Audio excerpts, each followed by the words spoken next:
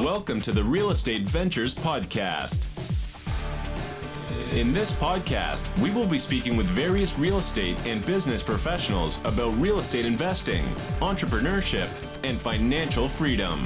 So, if you're interested in learning about real estate investing, then stay tuned and be sure to take advantage of the free tips and strategies that will be shared by our weekly guests. And now, your host, Penny Lubinsky. Hello and welcome to the Real Estate Ventures Podcast. I am your host, Penny Lubinsky. We're back for another episode, this time with George Roberts. George is actually the sponsor of Horizon Multifamily. He is a founder of Walnut Grove Homes. He has GP, JV, and LP experience within real estate. George, welcome to the show. It's great to be here, Penny. Thanks for having me. Pleasure to get you on the show. George, why don't you walk us through a little bit more about like your background? What did you do before real estate? What kind of got you into real estate, and like where are you at right now? My first career was bioscience. I got my PhD, did postdoctoral research, did many different fields, including network science, which I just love because now I feel like it's all about networking in this field, and a little bit of a throwback.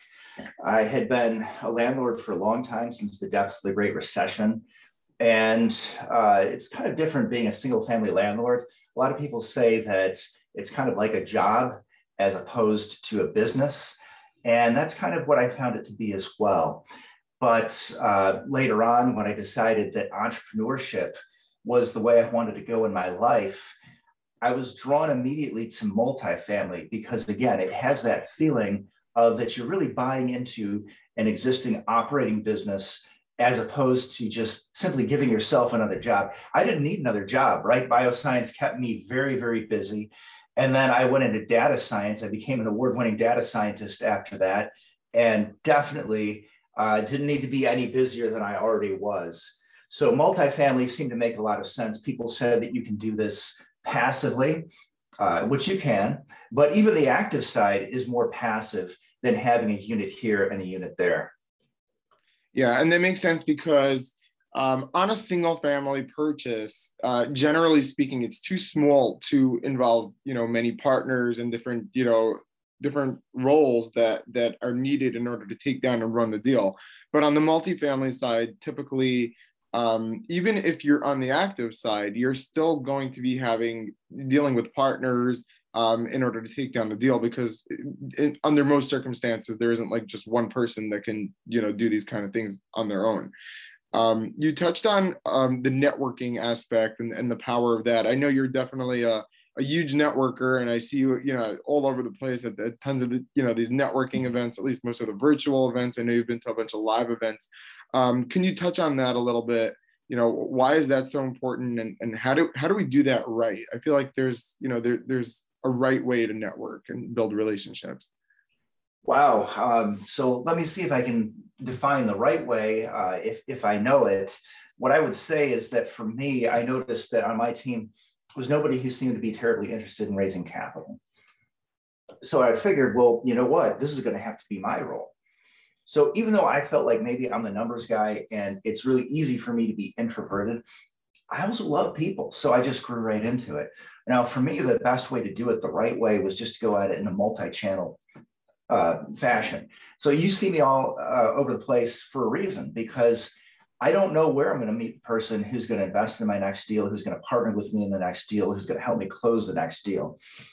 So I've got my Wednesday noon Eastern Zoom networking. I've got a podcast. I go on podcasts. I do other shows and things like that.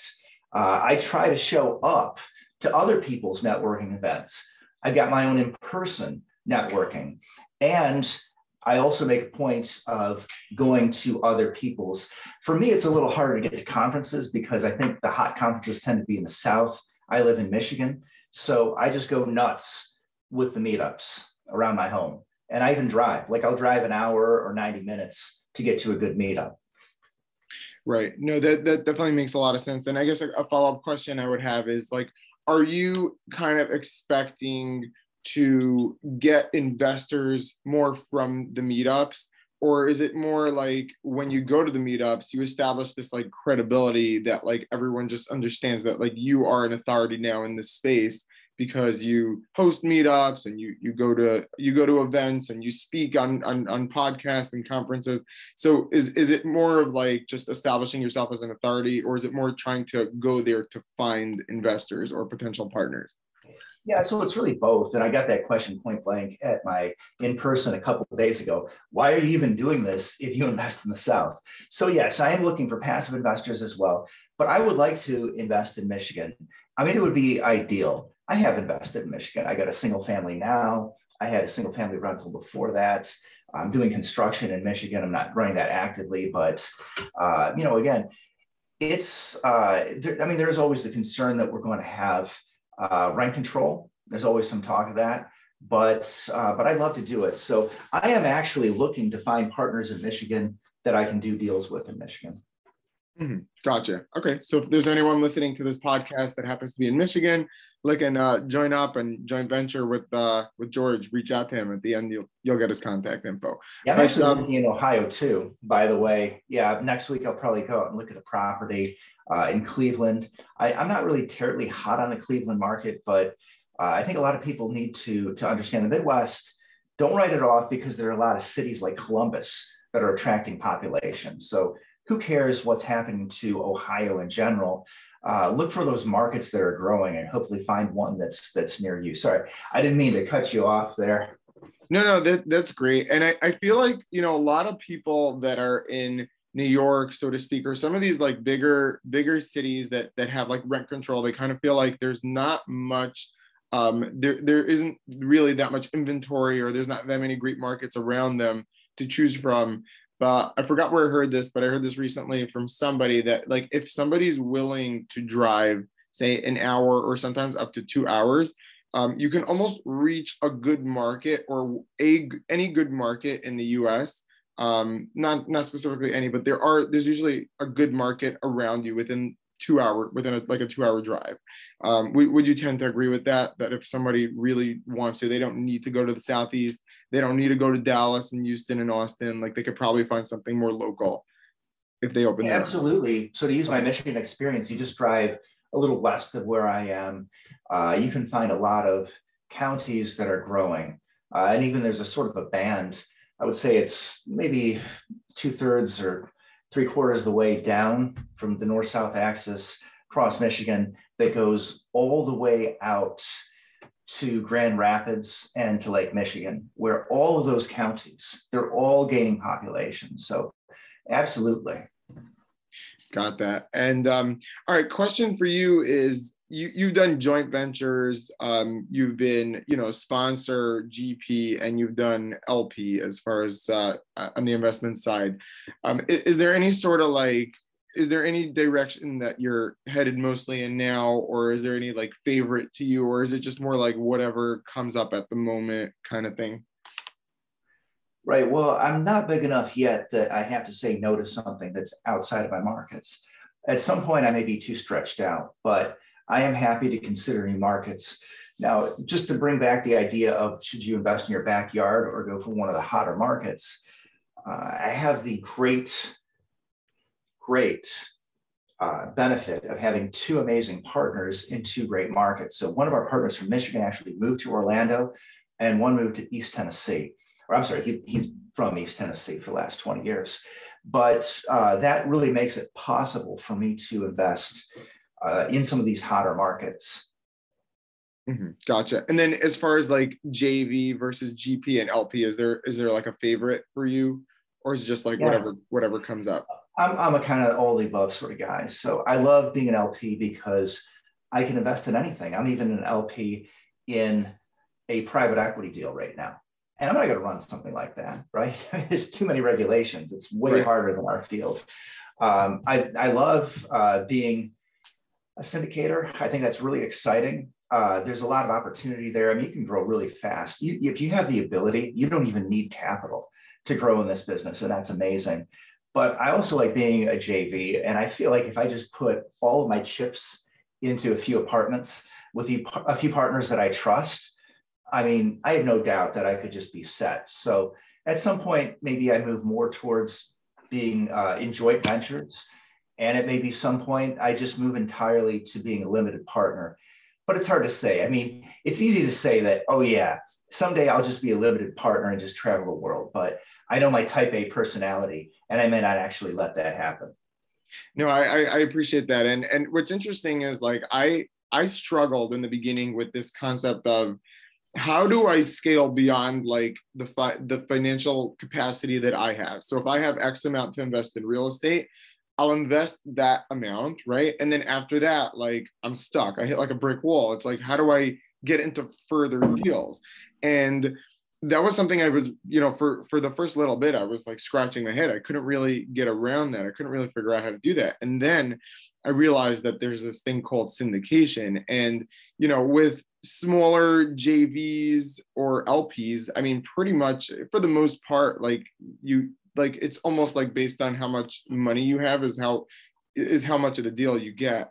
But with syndications, typically, and this is, very, very normal, is even if you don't necessarily have a lot of money or a lot of your own money to invest in the deal, there's still ways for you to get into the deal by adding value to the team or to the people involved in the deal. And that doesn't necessarily have to be with your own money and your own capital. So that's definitely, as you just mentioned, it's a great way to really scale.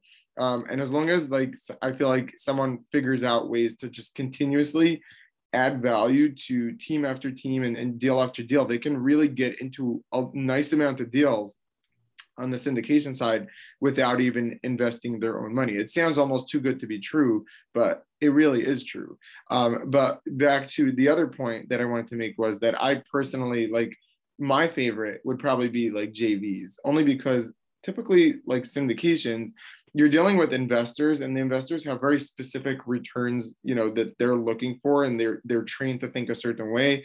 And generally, in order to get them those returns, there has to be like a exit strategy within the next 3 to 5 years for the most part. But in my opinion, like real estate, the reason why I got into real estate is for financial freedom, and it's to create like long-term wealth and cash flow and all that stuff. And I just find with a JV, even though it may be like a smaller deal, you can structure it so that you don't necessarily have to exit the deal in 3 years or 5 years. You can decide to hold it for life if you and your partner or two partners agree to do so. So that's, I mean, I like syndications, and I'm, definitely getting into them, but there's a special place in my heart for joint ventures, because that's really aligns most with like really what I'm trying to accomplish, like as far as like long-term goals. Yeah, that's really amazing. And I like that, because I think that joint ventures, they don't get enough love, and maybe they're not as exciting as syndication. Exactly. Or maybe it's just harder to sell a course about joint ventures. Yeah. So that could be another reason too, that we hear so much about syndication. But my property in Orlando is a real case study in that. I mean, when we tore into the walls, we had some water damage. And, next thing you know, we're finding out that we got like different gauges of wire knotted together. So at that point, it became a moral issue to literally replace all the wiring in place, because we didn't know what we were dealing with. And it's crazy, and we talked to all of our tenants, asked them, what are the problems with this place? Nobody mentioned that, oh yeah, I have only one outlet and I'm running the entire place off of a power strip. And that happened to be the last one that we went into and tore other stuff. Actually, there's one other. So maybe I'm dramatizing a little bit, but it's just crazy. So after we went through that, it's like, well, if this was a syndication, first of all, there's another moral end to it. It's like you got these investors and you told them that things were going to be one way. And now you're telling them that it's going to be a completely different way. And you told them that their money was going to come out in a certain number of years. And now you're telling them that, we really have to hold on for an extended period of time. But because that was a joint venture, that was no problem to us. We just got together. We were all in favor of doing the right thing. But now that we have a property where we expect that our expenses are going to be extraordinarily low. And I know what people do, what I would call like a beginner underwriter, when they see something like, oh, your expenses are like 30 or 35%, forget this. I'm not going to buy this. You're lying to me, right? And so we think we might have a hard time getting the full value out for selling. So it's perfect. We're all happy holding, and we can do that. And we don't have any outside investors that we have to explain why the plan changed. Right. And I think that's really the beauty of it, because it allows you to be more spontaneous. It's like, hey, if you have a couple of people that all of you have the same, you don't exactly have to agree about every decision about the property, but if you all have the general concept, the general mindset of, we want this property to build wealth for us down the road. So whatever that takes to get us there, like, that's fine. Then the JV is a great, great tool. And if people are able to get into them, generally speaking, there'll be smaller deals than the syndications will be, but that's fine. Like, that's, they're, it's less exciting to talk about them on social media, but they almost work just the same. And sometimes, like, the profits on these smaller deals can end up being more than the profits on the larger deals, generally speaking, because if you're doing a larger deal, you're probably going to get a smaller piece of the pie. If you're doing a smaller deal, you'll probably get a bigger piece of the pie, and you can end up, benefiting in a huge way from that. So yeah, definitely a lot of love in my heart for joint ventures, that's for sure. Can we talk about one deal deep dive? Do you have like any deal in mind that you want to just like get into a little bit deeper? What the story was, how you created value, and like just how that like kind of turned out? Yeah, sure. Since we went pretty deep into that first deal of mine, the joint venture, maybe I'll go into my first general partner deal. This was in East Tennessee. So I had a great partner out there, as I mentioned earlier, Tom Kirkpatrick. He was looking at this for many years. He had bought an apartment along the way, but he was really playing the long game with this. He met the property manager / handyman and said, hey, if the seller is ever willing to deal, give me a call. Call back a couple of times. After the second no, he got the inbound call saying, hey, they're ready to deal. And this is an amazing deal because it gave us the opportunity to understand exactly what it's like to take over a mom and pop deal. So that other thing that was a little bit of maybe it's like a slumlord situation, but mom and pops are different, right? They care about their tenants. Like, there's nothing dangerous going on at this place, but there was carpet everywhere. In some places, in one unit, there was carpet like even up to the commodes. Now, I should say that they did have some hard flooring, I think, in the kitchen and dining room area, but it was a total mom and pop from one end to the other. So the design decisions of having things like carpet, all the way to not raising the rents. And a lot of times, you see things like month to month. I love that. You show me a place that has 100% occupancy, you got month to month leases, and it looks like the rents are under market. They probably are. So in terms of a deep dive, I mean, if you're willing to do the work, build the relationships, play the long game, and remember, you can play the short game elsewhere, right? If you're willing to play the long game on some of these things and build those relationships, it's amazing what you can find. So we actually validated that we could raise the rents $250 during our due diligence. We put out a Facebook Marketplace ad, didn't cost us a penny. And people are looking at those old pictures, they see the square footage, and they say, like, sure, we'll give you $900 for that. And boom, at that point, we still did all the due diligence, but we knew we had something. I mean, when you can raise the rents 38% out of the box, you got yourself a winner. And when we add on to that, the fact that we're going to add operational efficiencies, we're looking for new streams of income, and the mom and pa's, they never let you have pets. So that's another great thing. We're going to put that pet rent in, no rubs. And it's just amazing, all of the low-hanging fruit when you get a deal like that. So I would say that this is like the quintessential mom and pop deal, and it's in East Tennessee. So it's entirely the land of Jake and Gino. So the mom and pa deal from the land of mom and pa. I love that. And basically, it sounds like this deal had a really great story. And that's something I tell all my investors. I'm like, always look out for a story. Like, what is the story? It's not just about the numbers. It's also about the story. Like, real estate is a very logical kind of game. And it's very easy to understand, like, what is going on here in this property? Like, why are the rents below market now? Why do we feel confident that we're going to get them up? Oh, we're going to raise it to market rents. Okay, where are the comps, right? How do we know? How do we verify this? And it's very easy to understand when you actually get into the story. And it sounds like this was a phenomenal story of a mom and pop. They weren't extremely efficient. They weren't really taking advantage of the full market rents, or all the property management strategies, or whatever it may have been. And that for you was a tremendous opportunity to come in and snatch that thing and really just bring it up to market. I also love the idea of, I've actually never heard that before, but I love the idea of testing out on Facebook Marketplace or the ads over there, testing out the rents and just confirming during due diligence that your projections are actually realistic and going to be able to happen. So that's just an amazing way of just really like establishing that like confidence during due diligence that, hey, we're in a good property and we're going to do well with this thing, and we're confirming it even before we actually buy the thing. So I love that. I'd like to give credit where credit is due. So that was Kim Scully. She put that out. So Kim Scully put that out for like 24 hours. It's like, oh yeah, we got enough responses. That's done. Great. I love that. I love that. I love that. I've never heard of that before, but it's a great idea. I'm going to start doing that too. Let me ask you a question. How long did it take you to get into your first deal? Like from when you started educating yourself about real estate, like what did that journey kind of look like from that point till you closed on the first deal? Yeah, great question. So I started like 2010, and I didn't educate myself. I was the mom and pa, and I was busy in bioscience. So then I guess I would say I educated myself in entrepreneurship maybe about 2016. That's when I helped to launch the construction company that my sister and brother-in-law are now running. But it was probably more like 2018. I got really excited in single family, and many people say, like, stay away from multifamily. It's advanced, and it is, by the way. But you don't have to be frightened because, as you pointed out, it's a team sport, and you're not going to do the whole thing.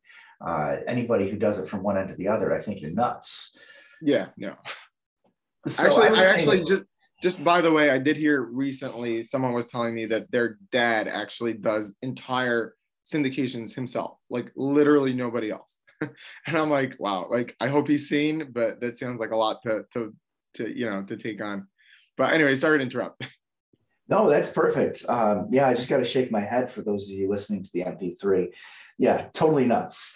But I want to say it was around 2019. That's when I really got the concept of multifamily. I'd heard about it. I've heard how good it could be, but I really got it. I went to a local meetup, and it just boom, it just really clicked. And so then I was not like George Roberts cash buyer, not George Roberts, I'll come in and I'll fund your deal. I'll be your hard money lender. It's like, forget it. I'm done with that.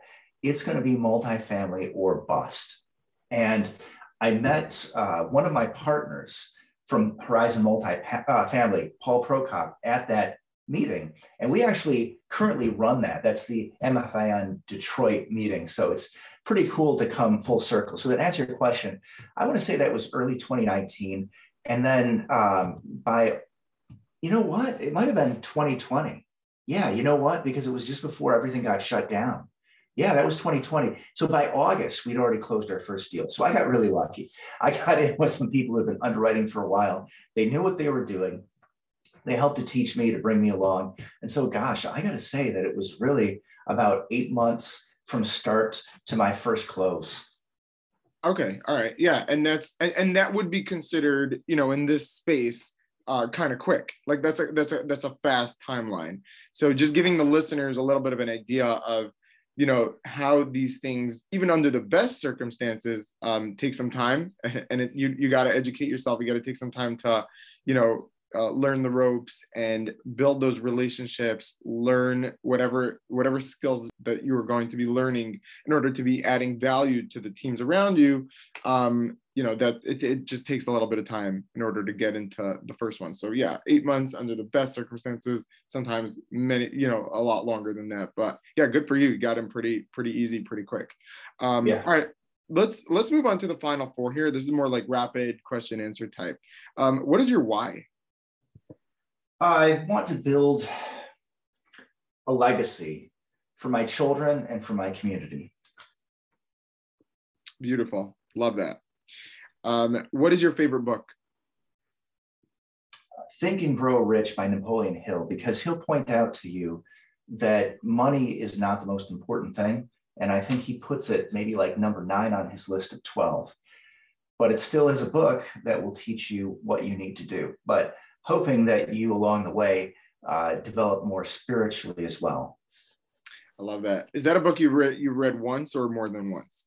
I read all my books more than once. Partly, I think that if a book's worth reading, it's worth reading a few times, but also because I'm a huge audiobook fan. So I'm going to read these things while I'm running. I'm going to read these while I'm doing chores around the house or driving. I don't catch everything the first time. So I listen to many of my books 5 times or more.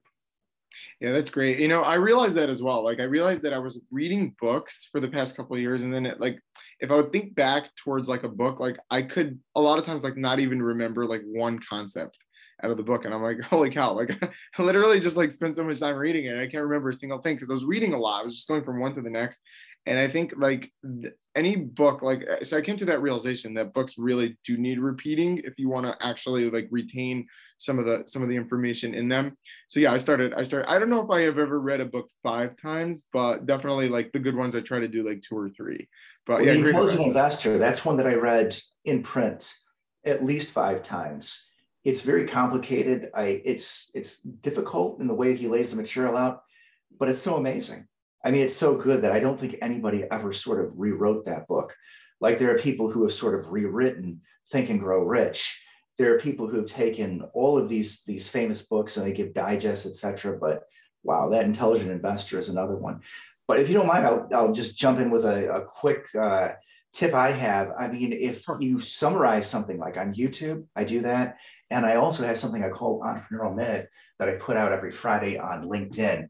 And I tell you, that really forces you to get in the discipline of like, what are the top 5 concepts from this? And I just did that last week with Jake and Gino's Honeybee. And I'm thinking like, what the heck? I read this 3 months ago. Why do I need to go back through the chapter list to figure out what the book's all about? But again, yeah, being a teacher is the best way to learn. Yeah, no, love that. Absolutely love that. What advice would you give somebody that is looking to get started in real estate today? So you have to network and you have to figure out where you're going to fit in the scene. So even if you're going to do single family, that's fine. But, you know, are you going to be the hard money lender? Are you going to be the one who actually does the rehabs, the fix and flips? Do you want to buy and hold? So you really have to educate yourself. I know you've mentioned that already today, but don't give that the short shrift.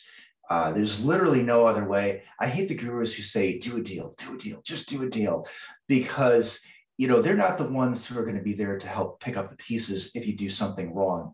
So take the time to educate yourself, look for good deals. And when you find the deal, don't be too proud.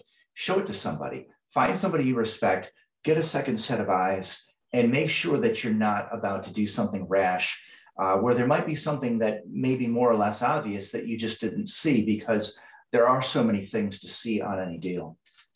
Yeah, no, I really love that advice. And, you know, it's something that I did actually in the beginning. Was like every deal that I thought penciled out, like I just wouldn't trust my own intuition, because I thought to myself, like, I'm new to this and I just don't know what I don't know.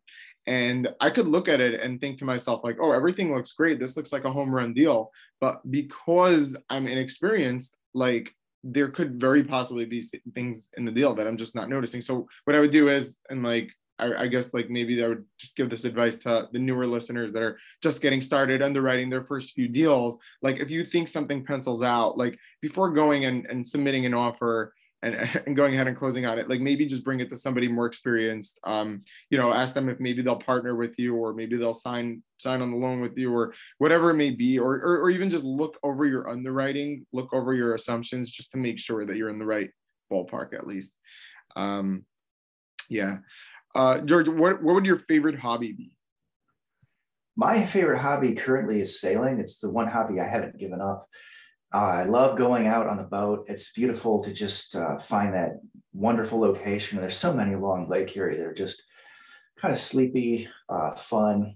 The islands, just a place where I can kick back. And once I even spent a week working from Put-in-Bay Island. So if you're not from the Midwest, you may not have heard of it, but it's a great little place and a lot of fun. So that's the one thing I'll never give up. I do still want to go back to gilding at some point, but that is so labor intensive that had to go when multifamily came in my life. Okay, nice. So you made some compromises. And Yeah. I feel like that's pretty like standard. Like it's hard to just like take on a new obsession and not like drop something else. That's what I find. Like, but it's cool that you were still able to hold on to sailing as a good, nice hobby. How often do you get to go? Oh, well, it depends on how often the family wants to come, but I like to go. The plan is to go every weekend and then take a long sail. I'd really like to get out to Buffalo. And every year there's something that happens and we got to turn around. But I feel like maybe this year, and lately it's been just that the kids are growing. The kids are growing, and now it's like, what the heck? We got a 25-foot sailboat. It was tiny when the kids were like 8 and 9 or 7 and 8. I'd have to add it up. But now this thing is just, it's unbelievable how small it is. That's cool. That's really cool. All right. Where would someone be able to reach you? Best place is LinkedIn. Reach out through LinkedIn, send me a message. Anybody who's interested in my work, I would be very happy to reciprocate and accept that connection request. Excellent. Well, George, thank you very much. This has been a great conversation. I appreciate you joining the podcast, and hope to see you around. Thank you so much, Penny. I appreciate your podcast, and it's been an honor to be on your show. Thank you for listening to the Real Estate Ventures Podcast with Penny Lubinsky. For more free valuable content, visit plcapitalventures.com. And if you enjoyed this episode, please be sure to leave a review and rating on iTunes and subscribe to our channel. This helps the podcast grow and get noticed. See you next time.